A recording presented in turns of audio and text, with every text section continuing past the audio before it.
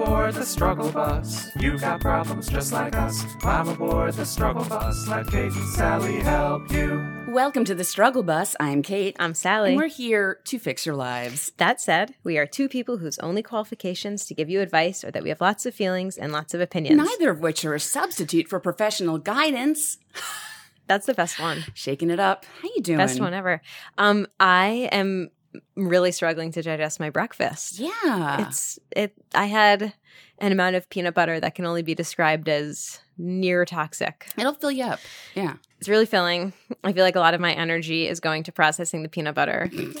But I'm going to get it together. We're going to be fine. Well done. We're going to be okay.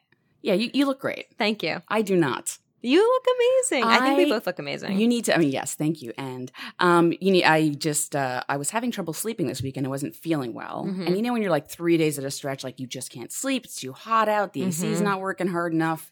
And last night I finally got this like real deep sleep. But I set the alarm for 5:30 a.m. because we were going to meet. I wanted to go over some things. I have some things to do in the city. So I am so tired and loopy right now. Man. So you're getting loopy. No, this is good. Maybe I'll be like really more honest with people. That's cool. Okay, so you're loopy and I'm like peanut butter. Loopy and peanut butter. Coma. Is that a cartoon? Peanut butter madness, they call it. That should be a cartoon. Peanut butter. Oh my God. We can do the voices. Listeners, if you want to draw Loopy, The Adventures of Loopy and Peanut Butter, please send it right away. You know where you can contact us, which leads me to you can tweet at us at StruggleBusPod. Use the hashtag StrugglePodBuds420 to find a struggle buddy online. Email us, ask us questions at StruggleBusPodcast@gmail.com. Find us on Instagram, Instagram.com/TheStruggleBusPod. We don't have the password for some reason. Funny story about that. And you can always tweet at Sally T and me at SPK Heller. And if you would like to join the secret Facebook group, it is not exclusive. It is a safe space, but you have to send us your email for us to add you. And the good thing about it is private, so no one can even find it if they are not a member. And you can lurk and also add things or like things or post about your struggles or send cat photos. And just give us your email address in the subject line. Say, add me to the group. If you're also asking a question, send it as a separate email because we cannot multitask. So yeah. Oh, and if you have a time-sensitive struggle, we will really try to get it to you, but put that in the subject line of your email. Yeah. And regarding Instagram, so I got a text from you. Yes. Or it was an email, I don't know. But it was like, did you change the Instagram password? I can't log in. And I was like, I don't think so. I tried to get in, couldn't. And I've been trying to get them to reset my password, but it's this whole rigmarole where they send you an email and you have to take a photo of yourself. What? With a number that they provide you, and you have to write the number down on a piece of paper and take a picture of yourself holding. Are you sure about this? Like a ransom thing? That doesn't sound normal. I know, it doesn't sound right. But they have to like prove you're you, or I'm terrible at using the internet and someone is like catfishing me. I hate to say this, that doesn't sound correct. So anyway, please. Did you really do that? Yeah, I did that. No, but I sent an email to Instagram support being like, we're locked out of our email and I'm asking for the password reset email and we're not getting it. And they responded by sending me that selfies. Email. They asked for nudes. It said send nudes. I was like, all right, I mean, this is going to get my... They said you up? Send you up. Send nudes to prove you're not a robot. I was like, fine. And you sent them and they were like, new phone, who's this? Yeah. So we'll see what happens, guys. But at the moment, our Instagram account isn't super... They still haven't changed it? Current. Okay, we'll talk about this. Catherine, just so I can explain what's happening, Catherine is looking at me like I'm someone's great-grandfather who's never used the internet. And to be fair, I deserve it based on the story I just told. I need to see this photo. I will, maybe that's what I'll... Oh, I can't put it on the Instagram account. I'll tweet it. Right. Good stuff. Okay. Because we can't put it on the Instagram account. Yeah, cool. I know they've had some security breaches in the past. Like once they made me reset my password because someone tried to log in from Russia. Oh. Yeah. Okay. NSA. That's Snowden. Damn them. Always trying to get in my emails. All right. Well, we'll see. Maybe the NSA will break into our Instagram. Maybe they're going to post some selfies. That would be cool. Good. You can. Whoever's listening, you can post some pics of you. Sally, what was your week like? What did you do? Well, let me tell you, I went to out of town. And that's a nice place. Yeah, it's a great place. And I don't know if you've ever gone to Penn Station during rush hour. Oh, yeah. Is there never not a rush hour at Penn I know Station? that. Well, that's a great point. But this was Thursday night. And I just feel like a Thursday in the summer is when like every single person that they know is trying to get out of Penn Station. Penn Station is a hellhole. It's like terribly designed. It's kind of gross. The lighting is bad. It's just like everything about it feels uncomfortable and terrible. Mm-hmm. And my train was delayed. And the thing is about Penn Station, it's not like when you're like flying somewhere and they like tell you how long the delay is, or they give you some details about how this might affect your overall trip. They're just flying blind. Yeah, they're just like, your train is late. Like that's the data you get. Mm-hmm. So the train was really late. And I understand it when trains are late. Like there's no traffic. How? I don't understand. Why is it happening? I know. Go on. Sorry. Okay, no, I had the same thought. So the train was like delayed by an hour and a half, and killing an hour and a half in Penn Station is like pretty brutal. But worse things have happened to me. It's okay. So, but here's the thing. The way it works, for those of you who have never been there or maybe don't live in a big city with chaotic train stations, as soon as the track is posted, everyone sprints to the track, like the stairway to the track, and there's someone who works for the railroad screaming to make a single file line. Everyone completely disregards it and just makes like a giant cluster, and you just get stampeded. So everyone is being like a total monster because this is New York, and everyone thinks that like the rush that they're in is more of a rush than everyone else's rush. Also, whatever. Okay, let me just take it down a notch. Yeah, I know what you're saying. Yeah. I know what you're saying. So to be fair, trains can get overbooked, and no, you'll that's end up true. standing. So. That's true. So I mean that is the one thing. It's like you're not rushing to like get to the red light. You actually are rushing to like get a good seat. But I decided that I was already in like such a bad mood because of how delayed it was and how tired I was getting, that I was like, you know what, this is gonna be a nightmare. Let me just like buckle in and like be and like show up for this nightmare. I'm just gonna ride the wave. So I get in line and I'm like being crushed between people. There's like a guy to my left who insists on continuing to like peer over the crowd as if he's going to be able to like get some data on like when the train is going to leave. And he's like knocking into me every time he does it. So uncomfortable. There's a lady to my right who's like sighing loudly and hard and like texting someone. That's like me. It's like everyone's totally inconvenienced. So I think like let's all just like take it down a notch and like stop being monsters to each other. Like we can all stipulate that this is like annoying for everyone. Mm-hmm. So anyway, so I was just like breathing. I was like, I'm going to be okay. I'm going to be okay. We're standing there. And then, and I'm like at the back of the pack, and we think we're going to this track that's like, there's the east side and the west side. Right. We think we're going to like 11 East. And then the PA announcer comes on and is like, announces the train and is like 11 West, which just so happens to be right behind me, like a foot behind me because I'm on the back. Oh. And it's like I went from being in the very back of this giant cluster to being like the third person on the train. Oh, amazing. That's great. It was so great. So you wrote in the Google Doc, Redemption at Penn Station. Redemption at Penn Station. I'm not the kind of person who's like, the universe is rewarding me for not being a monster, because the universe should probably be rewarding someone else for, someone probably like pushed someone out of the way of like an oncoming truck or something. That person should get a reward. But it just felt great. Yeah. I like calmly walked onto the train. I got a seat, and all these like monsters who were making a total mess of themselves and everyone else, like maybe they didn't get a good seat and they were punished by the universe. Real talk. Would that have happened if Conductor Whiskers was working Penn Station? Oh my God. Or would people be like just so delighted? I feel like everyone would be in such a good mood. He would probably want to get in the train, in the choo-choo like he does in Neko Atsumi, and be like, I'm on the train too. And everyone's like, he's so cute. Conductor Whiskers. That would have been amazing. Yeah, we need more cats on the train. We sure do. Yeah. Anyway, enough about my adventures on Amtrak. Mm-hmm. How has your week been? Well, you guys, so if you follow me on Instagram, because I retain the password, I'm really weirded out by that, but okay. I am too. Do you want me to try to do? Okay. We'll figure it out. Yeah. So it's our anniversary week. Me and my boyfriend, we met 2 years ago this week.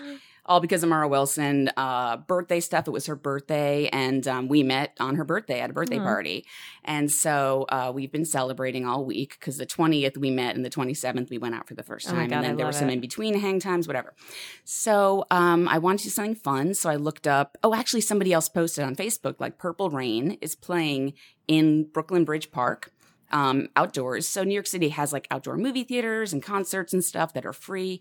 You can bring your own food and drinks. They don't care. They're like, whatever, cool. Clean up after yourself. You can buy things. There's bathrooms. It's totally cool. So we did that, and I was a little nervous about going because I have really weird feelings about that area for a lot of reasons, but mostly on 9/11, we're watching it from the promenade, and now it's this gorgeous park, and it's so hard to remember, like, that was so long ago. Look at what's changed. Mm-hmm. And I was nervous about going just because I have feelings still about that area. Totally. But I got there, and Purple Rain starts, and we had this amazing picnic dinner. My boyfriend made salad and fruit and sandwiches, and it was so awesome. And there was so much love. Everyone's like wearing purple. There were children. People are laughing all in the right places. They were like cheering for Morris Day in the Time because he's a really good friend of Prince in real life, and everyone recognizes that he's the villain, but he's hilarious at it. So they're like, yeah, you're funny. But at the very end, it turned into a dance party because I forgot that at the end of Purple Rain, which is totally a problematic movie, but it kind of isn't, by the way. I have opinions. At the very end, he sings 3 songs in a row at the concert, and everyone got up and just started dancing. Oh, my God. And I was like, I was so happy because I remember, 15 years ago in this area, this happened, and it was so tragic and so scary and just really sad. And we could rebuild, and I don't want to sound like a cheesy whatever, but Brooklyn, New York City came back, and it's because of the people. And we really all, like, I don't know, there's a lot going on in the world. Obviously, it's depressing and horrible, but I guess being reminded that we all were together, nothing happened that night, everyone's dancing, being nice to each other. It was packed, obviously, because it was Purple Rain. It was a lovely night. Oh, that sounds it was amazing. So wonderful. So it was a really good experience, and I posted a photo of what it looked like. Yeah, I saw that. That was awesome. Seeing Prince and the big screen, and then the city and the new World Trade Center and all that, and it was just really, I don't know. That sounds like such an awesome experience. It was like religious. It like transcends like just a really good weekend night seeing a movie. Yeah. That's awesome. Yeah. Purple Rain, though, I think is one of the few movies that passes the Bechdel test. Really? Yeah. I've definitely never seen Wendy and Lisa had like a really good convo about like their careers. And I was like, I think this passes the Bechdel test. Nice. Yeah, just this one scene. Okay. Otherwise, it's a little weird. Okay, fair enough. I have to see it. You never seen it? No. Ugh, okay. Never have. You don't really have to. I don't know why I said that. It's Prince. No, it seems like you do. I mean, I have to see it. Mm-hmm. Sorry. Tell me about a thing you did for self-care. Well, I don't know if you saw on Facebook, but when I was in Ireland, instead of taking vacation photos, I decided we were making fun of like rom-coms and movie posters, and we saw this sandwich shop poster that said, "Oh my God." And I was like, "Oh my God, that's just like a rom-com." So we posed in front of it. Oh my God. And then I was like, "Oh, hey, let's like film a rom-com, like as a joke, like, a skipping and things like that." And my boyfriend's family's like, "Well, what are you doing?" I was like, "Trust me, it's going to be great." But they know me, but like I do things. I like make action figures and whatever. And I like to be creative just for fun sometimes. And so I finally got the footage together, a new computer, and I cut this 2-minute rom-com trailer, which is just ridiculous. It's hilarious. And it was fun. And I took 2 hours out of my day to like put everything together. And that was my self-care, is like, I'm doing something for me. Yeah. It's not for money. It's not for a new job or whatever. It's just for me. And it was really fun. Can we share the link to it? Because it's really funny. Abso-fucking-lutely. The part where you trip, where it's like begins with a trip and then you trip. Oh my God, of course. I was cracking You up. have no idea how many times. I have so many lines for that. I wanted to write a voiceover for a friend of mine. I was like, it's just not going to work. But it started with a trip. Oh God. So good. Yeah. Everyone should watch it right away. Because every woman in a rom-com, trips and then blows air up her bangs like, being a woman on vacation. So that was fun. And I saw an old friend. His name is Matthew. Cool. We ran into each other on the train, and we made plans to get lunch, and we actually went to lunch together because, when you're like, let's get lunch, we did. And he's now listening to the Struggle Bus. So hello, Matthew. Hey, Matthew. It was really nice. That's so cool. What did you do for self-care? I talked to my brother. It was over the weekend, and I was like, I could just use like a really quick like time out of life. And I was like, I want to call my brother. But then I was like, but I don't really want to like, how when you're like feeling down or stressed or whatever, but you don't really want to talk about it because that's going to make you have to like engage with it. You're not ready to. So I was like, I'm not going to call just because I don't feel like talking about this right now. And then my phone rings and it's my brother. Aww. How about that? And so we talked about The Lobster because he had just seen it. And we talked, let me just say, we started talking about Pete's Dragon. He called me to tell me how all he does is sing Pete's Dragon and like try not to say lyrics from songs in conversation. And I told him that sometimes I wake up with lyrics to the songs from Pete's Dragon already running through my head. And then we talked about The Lobster. And we talked about this movie, The Adjustment Bureau. Have you seen that? Heard about With Matt Damon and Emily Blunt. It's a Philip K. Dick, based on a Philip K. Dick story. And it's really fun. And it's like it's a rom sci-fi kind of. I love it. It's really cool. So we talked about that. And we just kind of talked about movies. And like I didn't really talk about anything that was happening in my life that much. And kind of neither did he. We just like had a really fun time talking about stuff. So nice. And like quoting movies and stuff. And it was like a half an hour. It wasn't like an epically long thing, but it totally turned my day around, and it was just like awesome. Yeah, I feel that way before therapy. Is like, I don't want to talk about my problems, and then you do. I know. Yeah. I always feel that way about therapy. Mm-hmm. Well, especially this time of year, they go out of town during August. Most shrinks go away during August. You're right. And this is my last session with her until, she comes back. So I feel like, why bother talking about a thing when we're be gone for 2 weeks? Yeah. And you're not there to handle it. Why? I'm not gonna. Let's talk about you instead. What are you up to? How are you feeling about me? What are you doing for vacation? I just realized that I don't know if my shrink is going away. I guess he must be, because they go away. Most it's of like them a thing. do. Yeah. They go to a place called Shrink Island. Oh man. There's a lazy river. Freud's river water ride. What's it called? Umbrella drinks. Well, they go tubing down Freud River. Yeah. Do we have an episode title? Tubing down Freud River. Excuse me. Yeah, I don't know how that tradition started, but it is a thing. It totally is. In general, yeah. Maybe they're just like, everyone is such a disaster by the very end of the summer that they're like, I'm going to get the fuck out of here. Well, and let these people just like get their shit together. And most people go away or whatever. Yeah, totally. Okay, well, should we do it? Mm-hmm. Okay. All right. So this first email is actually feedback from a listener. Mm. Well, not feedback. Well, kind of. Whatever. Okay, so this is from a listener who wanted to respond to Jean Belcher's question in episode 52, drapering. Mm-hmm. And Jean was calling. Are we calling the show now? Hello. You're on the air. Okay, caller, go for Catherine and Sally. Jean Belcher was writing in to ask some questions about whether or not they're trans, and was basically like, here's what I'm thinking about. Here's what's going through my head. Does this mean I'm non-binary? Does this mean I'm trans? What's happening?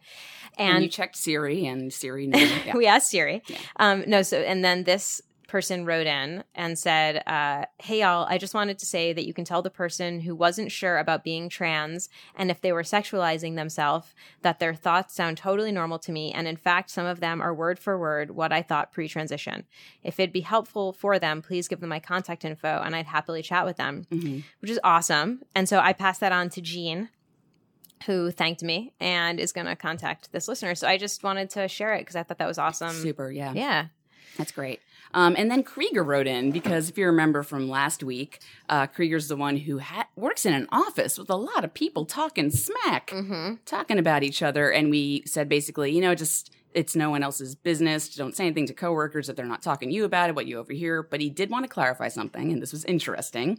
He said, hello, Catherine and Sally. Thanks for your advice on the most recent episode. My colleague can absolutely handle his own business, and subsequent developments have proven to me that I was making too much of a benign situation, thankfully just to myself.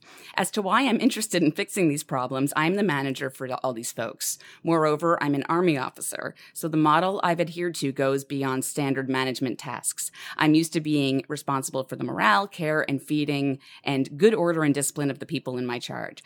Add that to the fact that we are all intelligence officers and contractors on the joint staff who should be able to keep secrets anyway. Great point. And I think that's where my overactive drive to intervene comes from. I think that as much as I know intellectually that I'm working with responsible professionals, my instincts are still informed by 17 years dealing primarily with 18 to 22-year-old hyper-masculine soldiers, guys who needed to be told every Friday not to drink and drive, to use protection, and please don't get picked up by the MPs. I don't know what that is. Military police. Thank you. It's now difficult for me to shift gears and be the supportive manager who doesn't get too involved in the affairs of other employees. I'll work on focusing more on management tasks, let the analysis come to me if there's a problem, and maybe sign up for some classes on management techniques. Thanks from the basement of the Pentagon. We don't have any windows, but the corridors are certainly wide enough for the struggle bus to make a stop from time to time. Yours, Krieger. Krieger, thank you. Sally, we're in the Pentagon. Yeah, that's pretty exciting. Maybe that's the Instagram they went in. They were like, well, now that they're in the Pentagon, we got to do some recon. You totally just solved it. And Sally's one, like, we want the pictures, fingerprints. Oh, man. It's cool. Does this mean that we officially have security clearance to go to the Pentagon? They're getting it from us. Oh, my God. That's why so they asked for your photo. Thanks for arranging that, Krieger. We'd love to come do really... a live broadcast from the Pentagon sometime, and we'll consider your email an invitation to do it. Yeah, totally. So thanks for writing in. All right. So this is from, do you know how to pronounce this name? I don't. It's a Friends joke. I love it. So this person wants to go by Regina Phalange. Yeah, okay. Phalange. It's Phoebe's fake name in Friends. Mm-hmm. I never got into it, Friends, so I don't. Can I tell you something? Talk to me. Real quick. I never got into Friends. It's funny. Friends would like show it to me, clips, whatever. And I got a Nielsen box for the first time ever. This is when I was younger. And I was like, wow, that's a real thing. They're like, you want to be a Nielsen family this week? And not a Nielsen box, but like they send you a thing. Yeah. And they're like, just write down what you're watching. And now that the pressure was on, I was so self-conscious of what I was watching. So I started watching Friends. Oh my God. And the sheet was Friends every single day because it was on like, what's it called? Syndication, yeah. And Seinfeld, which came on after. And I never watched those shows, but I like...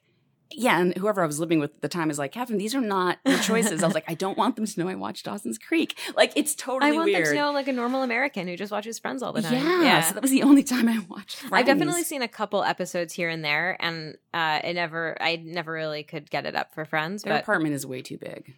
Yeah, that's a really good point. I know that's a classic joke, but it's like, that's not a thing. Yeah. Ever.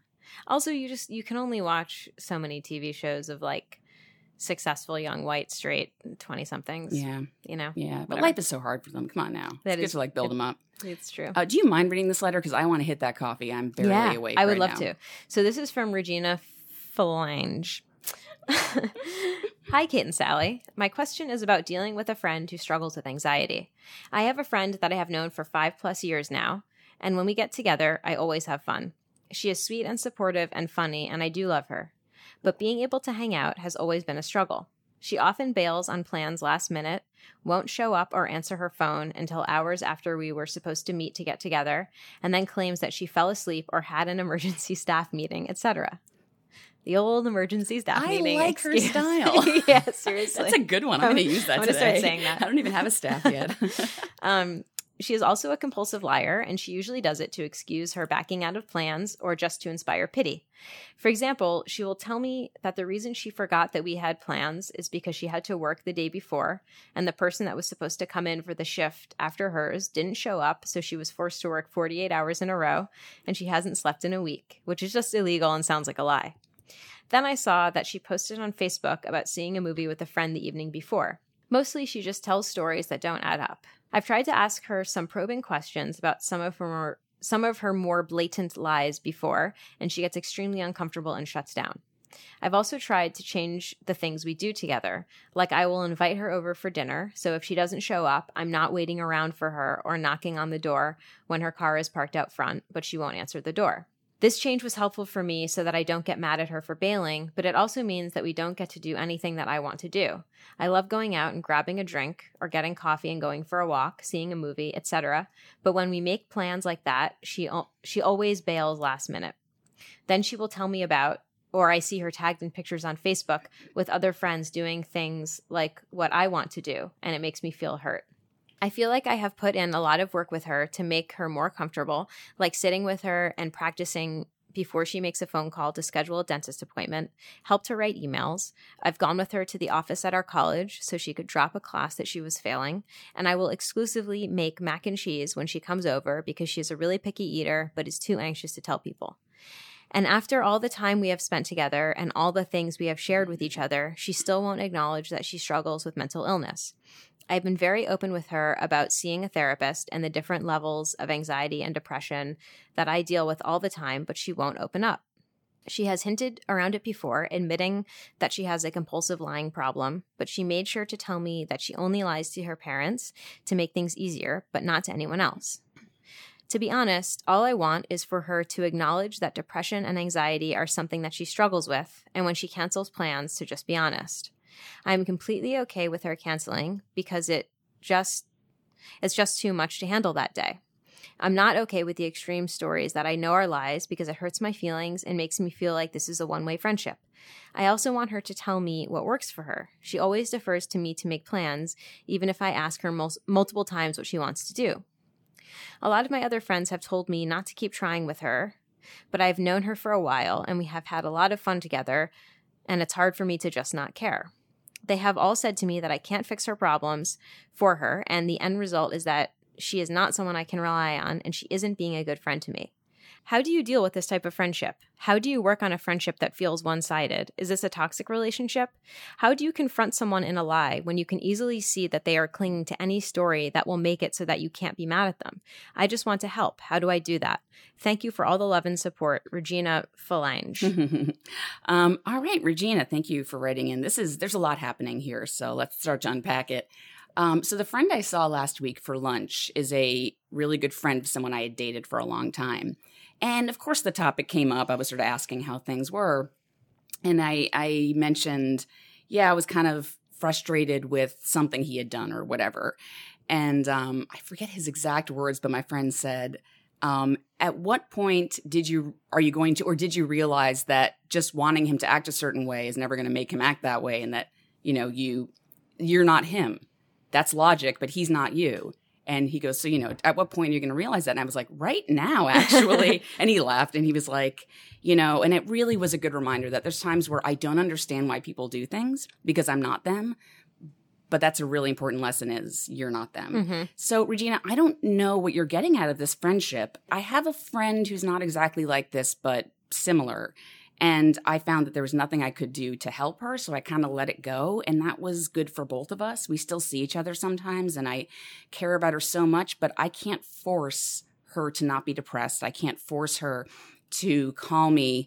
She never lied to me, but I feel that she would if she had to, and not because she's a liar or compulsive about it. But some people, when they are not doing well, feel backed in a corner when someone's like, where were you last night? Like, I don't think you should take it as personally as you're taking it, but I also think you can't expect someone to behave the way you want them to. So that's the first part. Sally, do you want to jump in? Or? Yeah, I agree. I think that you can't care for someone so effectively that it cures or treats their mental illness. And I mean, I think lying compulsively, if it's not considered mental illness, it's definitely like a pathological behavior. That I think would need attention outside of a friend trying to call them on their lies or get them to open up about their lying. So that's one thing. I don't know why you think it's your responsibility to make her see this behavior and admit to it.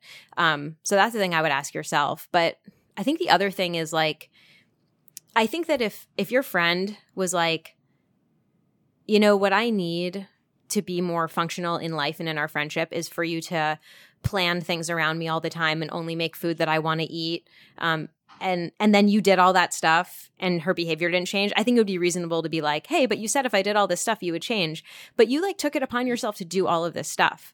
And I understand that that's a great thing to do in a friendship. You make accommodations for people because their likes and dislikes and things that make them anxious and stuff like that. But you should do that because you care about the friend and you enjoy it when they are enjoying something, not because you have to do it to make the friendship easier for you, or you have to do it because you think if you do, it'll make the person a better friend. Because I don't think that's realistic at all. And I think also when I read your email, I'm not getting acts of altruism. This person wants to just help this other person. I'm getting I feel like maybe there is something that you are getting out of being in this thing with her, because as your friends have pointed out, you're not getting a lot from her friendship wise. She's bailing on you. She's maybe hanging out with other people and posting about it. She lies to you. All the stuff that really frustrates you, and you're continuing to not just make plans with her, but to go to all these lengths to try to fix her, help her, solve her problems. And I'm not really sure why you're invested in doing all that. So, I mean, that is a thing I would definitely think about. Yeah. I highlighted whatever, the part where you said, to be honest, all I want is for her to acknowledge that depression and anxiety are something that she struggles with. Oh, Regina, all I want is for so many people to admit that they have depression, anxiety, and they're going to deal with it. But you can't expect that from anyone. I definitely have people in my life I've had to be like, I can't save them because they're never going to save themselves. I'm sorry, that came out wrong. They're never going to take the steps necessary that need to be taken while also having your friendship. Like if someone needs to go through something and they've got the doctor and they got the other thing and they need you to hold their hand, that's different. But when you're trying to do everything for her, it's never going to work. She really needs to figure it out herself. And you've already said it. There's nothing you can do to convince her otherwise. And you have to just sort of let it go. And I know that feels like you're leaving a friend or they won't be okay without you, but she'll be fine. I would say take a little bit of a break from this relationship. You don't need to tell her you're taking a break. Just maybe don't call her and see if she, after a week called you and really reassess this friendship. Because I think I understand if you're taking it personally or like I would too, but the older I get, the more I realize people behave in certain ways for reasons you'll never know sometimes. And all that matters is how they're treating you. So, yeah. And I mean, I think, if you haven't ever tried to sit down with her and have a conversation about your friendship and your feelings about your friendship and the way that she treats you as a friend, I think that that's a great thing to do. Because I think that doing things like kind of making accommodations for people and in like a kind of roundabout way, trying to get them to open up or get them to be a better friend, that's not really the same thing as like sitting down with someone and being like, hey, here's where I'm at in this friendship and here's why. I feel this way when you bail or when you bail and then post on Facebook. I think you lie to me a lot, whatever. And, you can offer to help her in whatever way if she wants, help with like mental health stuff, offer to support her in whatever way. And if from there nothing changes and she's like, I know what you're talking about, everything's fine, or you don't get a response from her that indicates that she wants to like repair the friendship or be a better friend, I would say she's maybe like not a good match for you friend wise. I think it's like definitely a reality that not every person who's like funny and awesome and cool to be around is like compatible for us as a friend all the time. Yeah. And it can drain you. It's like, are you taking care of yourself? You seem to be like catering to this person's every need. And I don't, that's rough. It sounds like you have to keep tabs on her. And that's another part-time job. Like maybe just ease back and really maybe figure out why you want her in your life and really figure out if it's going to be working for you. And I had something to say, but well, go on. No.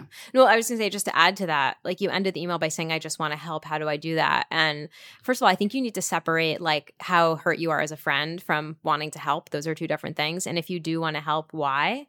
And you also asked like, how do you confront someone when they're clinging to a story? And I think when someone lies to the point where it's like they're getting through the day by telling lies to people, I don't really know why you would try to like catch them in a lie. It's like, again, like this person, something is happening with them psychologically or emotionally, and you're not going to be able to like talk them out of it by being like, hey, I caught you red-handed. Yeah. This is totally not exactly the same, but I'm reminded of this. There was a time I was going through a deep depression and I was kind of off the radar. I wasn't going to friends' things. I was not really responding to people's texts. And my best friend like sat me down and was like, what can I do to help you? And it meant a lot to me. And I was like, thank you, but I think I do kind of need to just be in a corner for a second. And she respected that. And she only asked once. And it's like, if this person needs your help, I think they know that you're there for them. I think for right now, you just need to understand that it's not you. Something's going on with her, but that's a lot of pressure you're putting on yourself. And you've already tried. She knows you're there. I would say ease back a little bit and start thinking about what you get out of the friendship and maybe consider a world in which you don't always hang out, or maybe you're still friends, but not like hanging out all the time. I don't know. Yeah, totally. And I know she's hanging out with other people on Facebook and stuff like that. I was going to say some of the things are they feel pressured to hang out, and it makes the anxiety worse. It could be a little off-putting that you're asking these questions. Maybe she just doesn't really want to deal with it. So either way, it's not helping her. That's a good point. I remember once, like I had a friend who was like, you've bailed on me a lot recently, and I feel like we don't really see each other enough. And it's like, I need more from you as a friend. And I was like, I thought about it and I was like, I can't give you more and I don't want to give you more. So if you want more, like, let's not be friends right now or ever if that's what happens. And she was like, okay. And I just thought of something. Maybe Regina also wants to just hear those words. Like, I'm not ready to be a friend to you in that regard. But Regina, what if she never says that to you? Because she might not. Mm-hmm. Because it's a hard thing to say to someone. Like, you're, Sally, way more, you've done a lot of work. Mm-hmm. I'm sure it was hard for you to say that. But it's possible she'll never be honest with you about that. So you got to maybe start to move forward and be like, okay. Totally. Yeah. I agree. Makes sense. I think it does. Yeah. Good luck, Regina. All right. Keep us posted. This person. So this is from someone who wants to be called Rory Gilmore. Did you watch the Gilmore Girls? I had started it and recently. Okay. Had to stop because their dialogue was so quick. I was like, what is happening? The I got patter stressed is out. like a lot. Yeah. They were great though. I like it. I'm not in love with it, but I'm going to definitely check it out again. Maybe. I feel like I have so much going on. I feel like I need to give it another try because so many people who have amazing taste are really into it. Like Chemda is obsessed with Gilmore Girls, and she's like, you have to watch this. And almost everyone whose TV taste overlaps with mine likes this show. I agree that the rhythm of the dialogue is like a lot. Yeah. It's a good show though. Yeah. Okay. So yes, Rory, thank you for your podcast. I'm struggle busing right now. I might be the bus driver. I'm going through a breakup of a 15-year marriage. He wants it to end, and I would like to try to work through it. But unfortunately, the damage is already done over the years. The good that has come out of this is that over the past month, I've been listening to tons of podcasts. That's Deep Bro, Mental Illness Happy Hour, Help Me Be Me, Beautiful Stories from Anonymous People, Love is Like a Plant, and yours, of course. I have a shitty 9 to 5, and the saving grace are these podcasts. I should add the person put amazing emojis in the entire email. So if I'm stopping and sort of like, a little prayer and praising emojis. Okay. Anyway, the good news is that I have been learning so much about myself. I have come to realize my downfalls. I finally figured out what happened in my childhood to make me emotionally isolated. I was emotionally neglected growing up. My parents never, ever talked about feelings or said, I love you. Hugs or kisses? What are those? It was like a light bulb went off when I heard about this on a podcast. I almost cried. I was like, finally, this is why I'm so screwed up. Now I feel like I can work on it, read about it, figure it out. Yes, therapy is needed, but with no insurance, it makes life hard, and now having to save to live on my own is going to make it even harder. But I'm not going to lose focus. I will get there and make it happen. My ex and I are still living together. He's on the couch. He has told no one that I know of that we are broken up. I have told 3 people, my best friend, my mom, and close friend. They have been supportive and caring during this time. I feel bad as he feels like he has no one to talk to about this. He's just throwing himself into his art and not giving any time to his feelings, which I know is going to be really bad.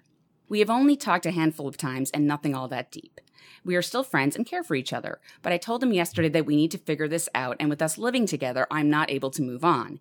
He said we will make time to talk this weekend. It's Saturday, so we shall see. Plus, I'm getting invited to his family gatherings, and he's showing up alone with excuses. I think they're going to figure out something is up.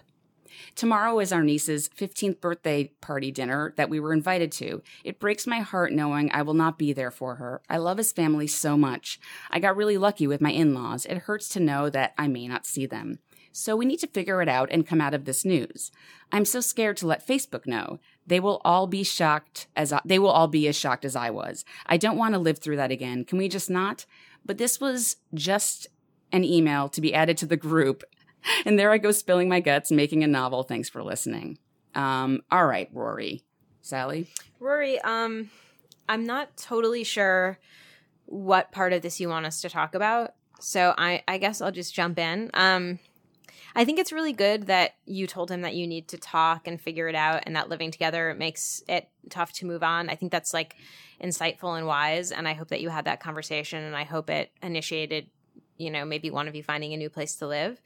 It is really hard to have to, I think in a breakup when you're close with the other person's family, I think that can be like one of the saddest things is like knowing that your relationship with them is going to change forever and possibly end. And as far as breaking the news, I think that it's like the anticipation of it is like way worse than actually doing it. Like anticipating it, and then the reaction for the first few hours or days as people get used to it is rough because you have to people have questions or people are offering sympathy when you're not ready to talk about it and stuff like that. But then I think it's over. You've gotten the news out. You can start to sort of move on from worrying about it and your life will get back to normal. You also, I can't tell if you're trying to, because you said you want to move on, but you also said that you want to work on the relationship. Mm-hmm. So I'm not exactly sure it sounds like it's over, but you don't want it to be over. And that's a really tough position to be in. So I really feel for you. Catherine, what do you think? All right. I don't want to make a blanket statement at all, but I will say that in most of my experiences, that is, when you break up with someone, it is really, really helpful to not be around them at all, let alone live together.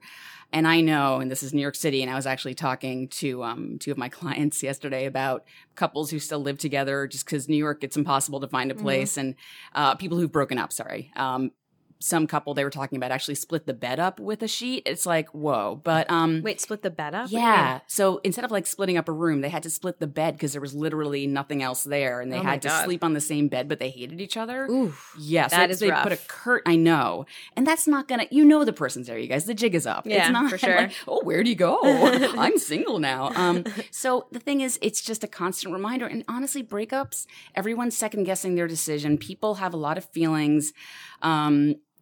Of course, the person, like, even if they're the ones doing the breakup, they are going to miss the person. It's really, again, in my experience, unhealthy to not admit, like, you gotta just cut it loose and not live together. If you can at all make that happen, have a friend stay with you, have him stay at a friend's, do an apartment swap temporarily, even just temporarily. You don't have to figure out who's buying the next home first. Like, just a really small step. Just for 2 weeks, this person's going somewhere else. That's it. Little things like that would really help you and him, because like you said, you don't think he wants to get back together. And if that's the case, you do need to move on. And I know you weren't asking about that, but the first thing that jumped out at me was like, that is going to be making the breakup that much harder. Mm-hmm. It really draws it out. I mean, I've not known a single person who that's worked out for. Mm-hmm. And the second they do finally separate, some people even get back together. Mm-hmm. I knew people who, after 15 years of marriage, and he was like, I don't love her anymore, and he left. And he ended up going back, and he's like, I really realized I missed her. So in a way, it could help, future. Of course, that's very rare, but like, I can't see that as hurting any situation with him or you just bailing for a while, Yeah, I also think in terms of telling people and people wondering what's going on, the thing is that everyone understands that breakups happen. Like, everyone understands. Yeah. It's like everyone's been through it. And I think like even in those times when people get a divorce or breakup after a long period of time where you'd be like, wow, like that's a long time to be with someone, and they broke up, that people also are familiar with that. Like, it's not this, like, I mean, it can feel so horrible and like heartbreaking and bad. But the one thing you can always rely on in life is that other people have been there with breakups and they get it. So even after like an initial shock of like, oh my God, that couple, I never would have expected it. Then 1 second later, you're like, yeah, that happens. And they get it. So don't underestimate the fact that people will understand that these things happen. It's totally natural.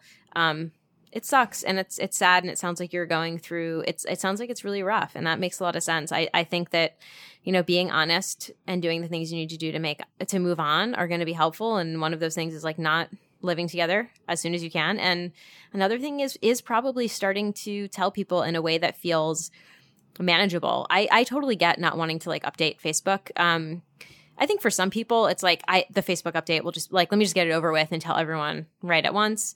For other people, it's like, this isn't maybe a social media thing. I'll tell a few important people in person or over the phone or whatever. And that's fine too. Like, there's no one way you have to do this. But I think maybe once you start doing it, it'll get easier. My friend of mine from college did something like that. She was married. They have a kid. And I think that's why it was also a little bit complicated. She posted one day, hey guys, just so you know, we got divorced a year ago. It was really hard. We decided not to tell anyone on Facebook just because we couldn't handle it. We wanted to wait. It's been a year. I'm doing so much better. He's doing great. The daughter's doing well. Everyone's happy. Thank you so much for your thoughts. We apologize for not being honest. And everyone's like, that's fine. Mm-hmm. You make up your own rules. Like, there's no should in that situation. Whatever you want to do, right? Yes, the family might figure it out, or maybe not. Who knows? Either way, do what's best for you.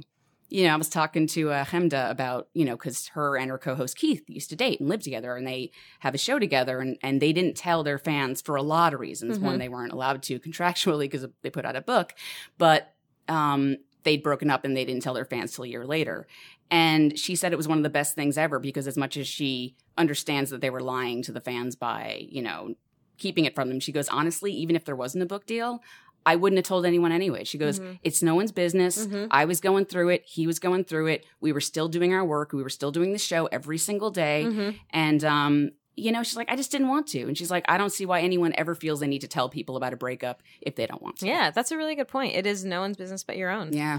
And like, I think you should make the decision to tell people based on what's going to make your life easiest. You know, I mean, if it's like, if you're going to be able to avoid awkward situations, like, and avoid more questions that you can't deal with, then like, sure, of course, tell people otherwise. Like, do whatever makes you happiest. Yeah. That's a really good point. Yeah. Okay, cool. Well, good luck with that, Rory. Yes. And let us know how it goes. Yeah. Hope your conversation went well. Okay, so is this my turn to read? Yeah. Okay, so this is from someone yeah. who would like a name from the Buffy verse, which, as you can imagine, makes me extremely happy. Oh, yeah. I did give this some thought, and I'd like to go with the name Drusilla. I will accept that. Thank you. Drusilla is a fucking great character. I don't think we have to get into it, but just know that Drusilla is a great character. I and mean, I think the name is Drusilla. Her name's Drusilla. I can't even. What more do you want? Yeah. Okay, so dear Kate and Sally, first off, your podcast rules. These past months, I feel like I've been on not just a struggle bus, but a struggle tow truck or a struggle plane or something like that. A lot of parts of my life have changed, and it's been difficult and even disorienting. And listening to your podcast is so helpful. I feel less alone, and it allows me to be more forgiving with myself while on the struggle tow truck. Hopefully, I can drop a few cars off. Ha. Anyway, I want to focus right now on my relationship with my dad. Just so you know, I am in therapy. Just felt like y'all would be great to ask about this. Basically, there are many complicated feelings I have about him, and it would be awesome if y'all could help me sort them out. My dad has done some great things for me. I'm currently a college student, and he financially supports me, which I am super lucky to have. He also drives me to and from school. He sends me a lot of cards with encouraging and inspiring messages and is very vocal about saying how much he cares about me and my brother and how everyone else says he's a good father and blah, blah, blah. Sometimes it feels like he's trying too damn hard. My issue is that I can't accept affection from him. I feel mean about it, but whenever I get a card from him, it bothers me a lot. It feels like he's overcompensating for something, and I get uncomfortable when he hugs me or touches my shoulder. I rarely look forward to seeing him and often feel really negatively about seeing him. To give some history, my dad was abusive, at least in some ways, not physical or sexual, to my mom and brother. He has never acknowledged this or even realizes how much harm he caused. He is the least shitty to me out of my family, but still makes me very uncomfortable. He was never abusive to me, but it seems like he only made an effort to spend time with me once I was really academically successful in high school. It felt like he only showed up when I was a trophy to show off. He also sometimes made comments about how he contributed to my success, like he was trying to take some sort of credit. A few years ago, my parents divorced, which was honestly a great thing. It was obvious they were in a loveless marriage my whole life, and even before I was born. But considering my mother performed the majority of the emotional labor when I was growing up, after the divorce, my dad was forced to actually spend some time with his kids and figure out how to not just be the breadwinner. So a lot of what he does is just like, this is how people be a dad to their kids, right? And it never really feels like he knows remotely what he's doing or whether or not what he's doing is a good thing. Moreover, he's a comedian and makes offensive jokes, including ones about women and other marginalized people. As a woman, as his fucking daughter, it makes me incredibly uncomfortable. But he's really stubborn, opinionated, and close-minded, and has a temper, so I feel hesitant to talk about how uncomfortable it makes me. Plus, I need the financial support right now, and I don't think he would take that away from me, but I'm scared to risk it. Also, when I was in high school, I was a lot more normal, quote unquote, and he got me a lot more than he does now. Basically, over the past few years, I've gone vegan, come out to him as pansexual, to which he responded, yeah, of course I accept you, but maybe one day you'll see that you're gay. Become radical politically and gone through a bunch of mental health stuff, which I'm currently figuring out. My dad talks to my brother about how much I've changed. I've tried to talk to him about a lot of these things, and he is honestly just confused about most of it. Even the concept of sexism is out of his league. He just doesn't get it. He tries to act supportive, but I often don't feel supported by him. It's like he tries to be supportive, but doesn't know what he's talking about, but thinks he knows everything anyway. I see right through it. Often, it seems like he's man, straight, etc., explaining my life back to me. Like thinking that I'm obviously gay and that he's just waiting for me to figure that out. Like not really acknowledging or validating any sexist bullshit I've dealt with. Or, for example, he once told me that my cynical political beliefs and veganism caused my mental health issues, which, like, fuck that. There's also times when my dad has expressed that he is entitled to spend time with me and know information about my life. At one point, he yelled at me for not letting him in my life enough, and when I did, it was sort of maybe totally not helpful. Once he gets really worried about me, he gets super controlling. My dad is the kind of person who can't hold my pain, and the second I say I'm upset about something, he tries to fix it. And me telling him, hey, that isn't helpful at times, isn't enough to make him stop trying to control the situation and force me to do things I don't want to do. I fantasize about cutting him out of my life a lot, but I think that would be unfair. But I also only see us having minimal contact after I graduate from college, which is in a year. Also, I will definitely see him. He drives me to and from school, as I said, often visits me and my brother in the city I live in. I have 1 year left of his financially supporting me because I have 1 year left till I graduate. So here's my question. How should I deal with him in my life? What should I do? What should I be getting out of a normal relationship with a parent? By the way, if we answer that question, we're going to get Nobel Peace Prizes. Oh my gosh, yeah. Maybe my expectations are messed up and maybe I'm overreacting. I wrote this email after seeing him today, and I just feel like I need some new thoughts on the situation and maybe tools to help me cope with him being in my life. Because while there are certainly positives, the negatives are seriously getting me down and often make me think about putting our relationship on the table. Thanks a bunch, Drusilla. Drusilla, thank you for that. That was a very... I mean, I don't know how to put this. That letter was very honest and well thought out. And I think you are fully aware of all the problems in this relationship and just want some validation. And yes, you are absolutely correct. You know, as someone who has cut a parent out, it's hard because you always second guess yourself. I will say that it's not the best thing I ever did. It was something I'm very glad I did, but it is not easy for many reasons. Okay, so I am fully supportive of doing whatever you need to do and understand. And I think you said you are in therapy or, you know, obviously it's good to have some guidance and help. So I'm 1,000,000% on board. He sounds like, I don't even know how to begin. Relationships in general, in any relationship, parental and kid, whatever, they're a two-way street. Like, he is demanding you be a kind of daughter he needs you to be without being any kind of father that you need or want. He's telling you, he's using you as a trophy, like the way you said that. Like, yeah, I can see that. He's telling you what to think. He's being disrespectful. He's a comedian. Where do I start? Like, I really feel like he is just not listening to you. And when you said, oh God, that made me so angry that he wants to be in your life more and he deserves it, that's disgusting. Like, that gave me the creeps because I just felt like it's so invasive. It's so fucking invasive and disrespectful to be like, I want to know more. Like, what the heck? He's clearly not reading anything into you and you don't want to be touched by him. That speaks volumes. Like, that's huge. That is a big thing. You don't want to be anything to do with him. And especially after the divorce when he was forced to be a dad, that must have hurt so bad that he really made jokes about not knowing how to be a dad. That's cruel. You know, in his mind, it's hilarious, but he's not doing any work to listen to you. I'm going to stop talking in a second because I could go on genuinely all day about this, but I highlighted, I think that would be unfair to cut him out. To who? To him? Like, what is he getting out of this? He gets to parade his daughter around while he makes fun of women. Fantastic. Now, listen, I know I said a lot. I am confirming that all of your affirming that all of the things you said are valid and I think you're right. That said, cutting someone out is difficult and it's something that is not to be taken lightly. And yet it can help out so much. Financially, I get that you're, in this right now. So if you really feel that you want to wait a year, that's fine. But like, maybe start thinking about the next step, Sally. What? Well, I'm just wondering if it's possible to strike a balance between how involved he is in your life right now and cutting him out completely. I think if there's a toxic person in your life and there's an emotional abuse happening, I think like you should definitely consider cutting them out. I think if you feel like cutting him out would create more problems than it would solve, or if you feel that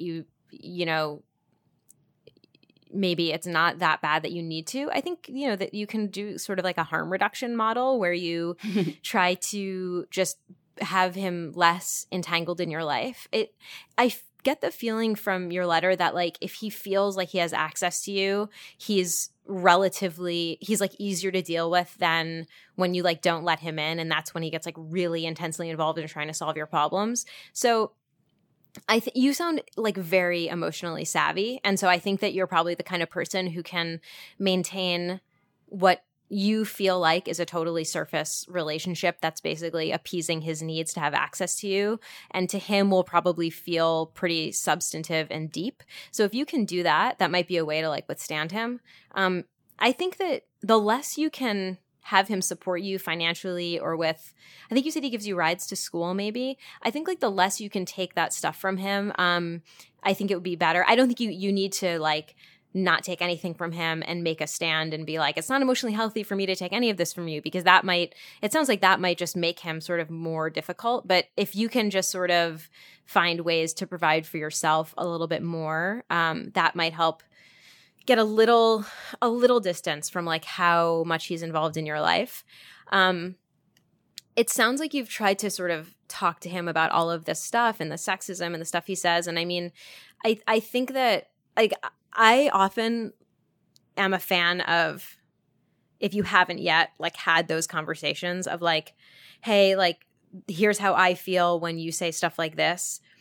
I think once you've had those conversations and there's no change, I think you can then just do whatever you have to do to like save yourself in the relationship. I don't think you have to, keep trying to get him to see your way and stuff like that, which I think it's hard to accept this, but like parents, like no, there's no requirement that parents have the same political views as you. There's no requirement they have the same values as you. There's actually like no requirement that they like see you and understand you and affirm you fully as a human being, which I know like is a shitty thing. But it is kind of the truth. I think in a perfect world, when a parent like doesn't get you, they at the very least wouldn't like make fun of you or, tell you, yes, you think you're a certain way, but I know you're this way. And also in a perfect world, you could sit them down and talk to them about how you feel, and they would see what you're saying and understand it and integrate it into how they behave. But that is a thing that very high functioning people do. People who are like equipped to deal with life and equipped to be parents. And a lot of people, there are a lot of sirens in the background. Yeah. But I think like in my experience, the majority of people aren't really that dealt with and aren't really that equipped to be the most like functional, healthy people, particularly when it comes to parenting. I mean, that is like a tall order. So I'm saying that not to say like, forgive your dad. He's doing the best he can. He sounds like a great guy. I'm saying that to say, lower your expectations by like 150%. And, see if it's possible to sort of reconfigure the relationship so that you can, be around him or have him in your life because it's easier and more convenient, and not have it drive you totally bananas. And last thing, if that can't happen, if it's like impossible to have him in your life without him making you feel terrible, stop talking to him. Yeah, I love how I'm like, well, obviously you're gonna have to cut it off, and Sally's like, you don't have to. That's a good point. I mean, it's a great point. I think we're both right. We are. I mean, listen, it's true. I think actually there is a way in which you can have someone in your life, and they may never get it, but you can have your own rules that you dictate to yourself. Because I think you understand he's never really going to get it, and trying to rationalize with him, I think, might be off the table at this point. Just sounds like it. So that said, maybe like in your own head, like these are my rules, and he doesn't have to know. I think being dependent on him financially is one thing that eventually you're going to have to figure out, because in general, that's not a good thing. Yeah, so I agree with that. And also, what was I going to say? I forget. Oh, yeah. I know. Yes. I had dinner with my mom last night, and I was just thinking about like family and relationships, and we were talking about dad and things were coming up. And I looked at her, and I remember we had some rough patches, parents aren't perfect, but no matter what, when I said something, she would listen to it, even if she disagreed, and then would like process it and come back. And we've had a really decent, healthy, quote unquote, relationship, even though it wasn't very healthy and it may not still be, but we've found a way to work together, and it took years. And we're still both imperfect. Like she did something last night that she always does that annoys me, but I let it go because I'm like, she's going to do that. That's the thing that she does. And then we just went on to the next topic. And yeah, I'm sure I do the same thing with her, Yeah. And it's just, I don't know what the definition of a healthy relationship, but I think you'll know what makes you feel better and safe. So that's totally it. Yeah, whatever you can do. And I also think that the thing that complicates parent relationships is that a lot of times kids have really strong feelings of like anger or hurt or sadness or frustration about things that like that their parents did or didn't do when they were kids. And I think that you can decide that you're going to deal with that on your own in therapy. That's for you to process in your life as the healthy adult that you are. And that is separate from your relationship with your parents now. And I think that that's one way of looking at it. I think for some people, like, I think if you have parents who are like incredibly toxic or abusive, like they can fuck all the way off and you never have to talk to them ever again. But if you're in that gray area where you're like, this person is not a great parent, wasn't a great parent when I was a kid, it's frustrating to deal with them, but let me see if I can figure it out. I think that that is an opportunity to be like, let me work through some of this in therapy and then work through the stuff that's actually happening now in the present, and just kind of make them two separate things if possible. Yeah. That's great. Thank you so much for writing in. That was really, it was interesting for me to read. Coming from my own history, I was very like, oh, okay. Yeah. It was very interesting. No, totally. So, Drusilla, do keep us posted. Let us know how it goes. Drusilla. Yeah, Drusilla. Wow. Okay. Yeah, that was an hour. We're an hour in. All right. So should we wrap this baby up? Let's do it. You have the song of the week, right? I do. All right. Oh, I mean, do you want to do the reaching out? Oh boy. Yeah. Okay. So you can follow us on Twitter at StruggleBusPod. Email us for advice at strugglebuspodcast@gmail.com. That is also the email address you can use to request access to the secret Facebook group, which you should do right away. Follow us on Instagram.com/TheStruggleBusPod, which is currently non-functional, but wait for it. It will be soon. Use the hashtag StrugglePodBuzz420 just for fun or to find a struggle buddy. Follow Catherine at SPK Heller. Follow me at Sally T. And okay, I have the song. Sally, we have 192 members of the Facebook group, by the way. Oh my God, we're growing. If we hit 200, what should we give the 200th person? Oh my God, the 200th. Let's, I guess we can't like shout them out because. Yeah, let's give something to the 199th as well because they came in so We'll close. think of something and we'll do something. It'll be amazing. Yeah. Anyway, all right, song of the week, let's do it. Okay, so, I didn't write it in here. Okay, so, it's a surprise. It's a surprise. You may remember the song of the summer of, oh God, I don't, maybe 2012. Maybe 2011. Call Me Maybe. Oh, yeah. By Carly Rae Jepsen. As you know, it's a perfect pop song. And so I think it speaks for itself. I don't really think I need to say anything else about it here, but we're going to play a little bit of it for you and then do yourself a favor and go listen to the whole thing on repeat. I have nothing insightful else to say about this. It's just a perfect song and it's summertime. So let's get into it. Let's have fun. Right? Yeah, let's do it. Cool. All right. Well, thank you so much for listening. I'm Kate. I'm Sally. Bye. Bye. Was holding ripped jeans, skin was showing, hot and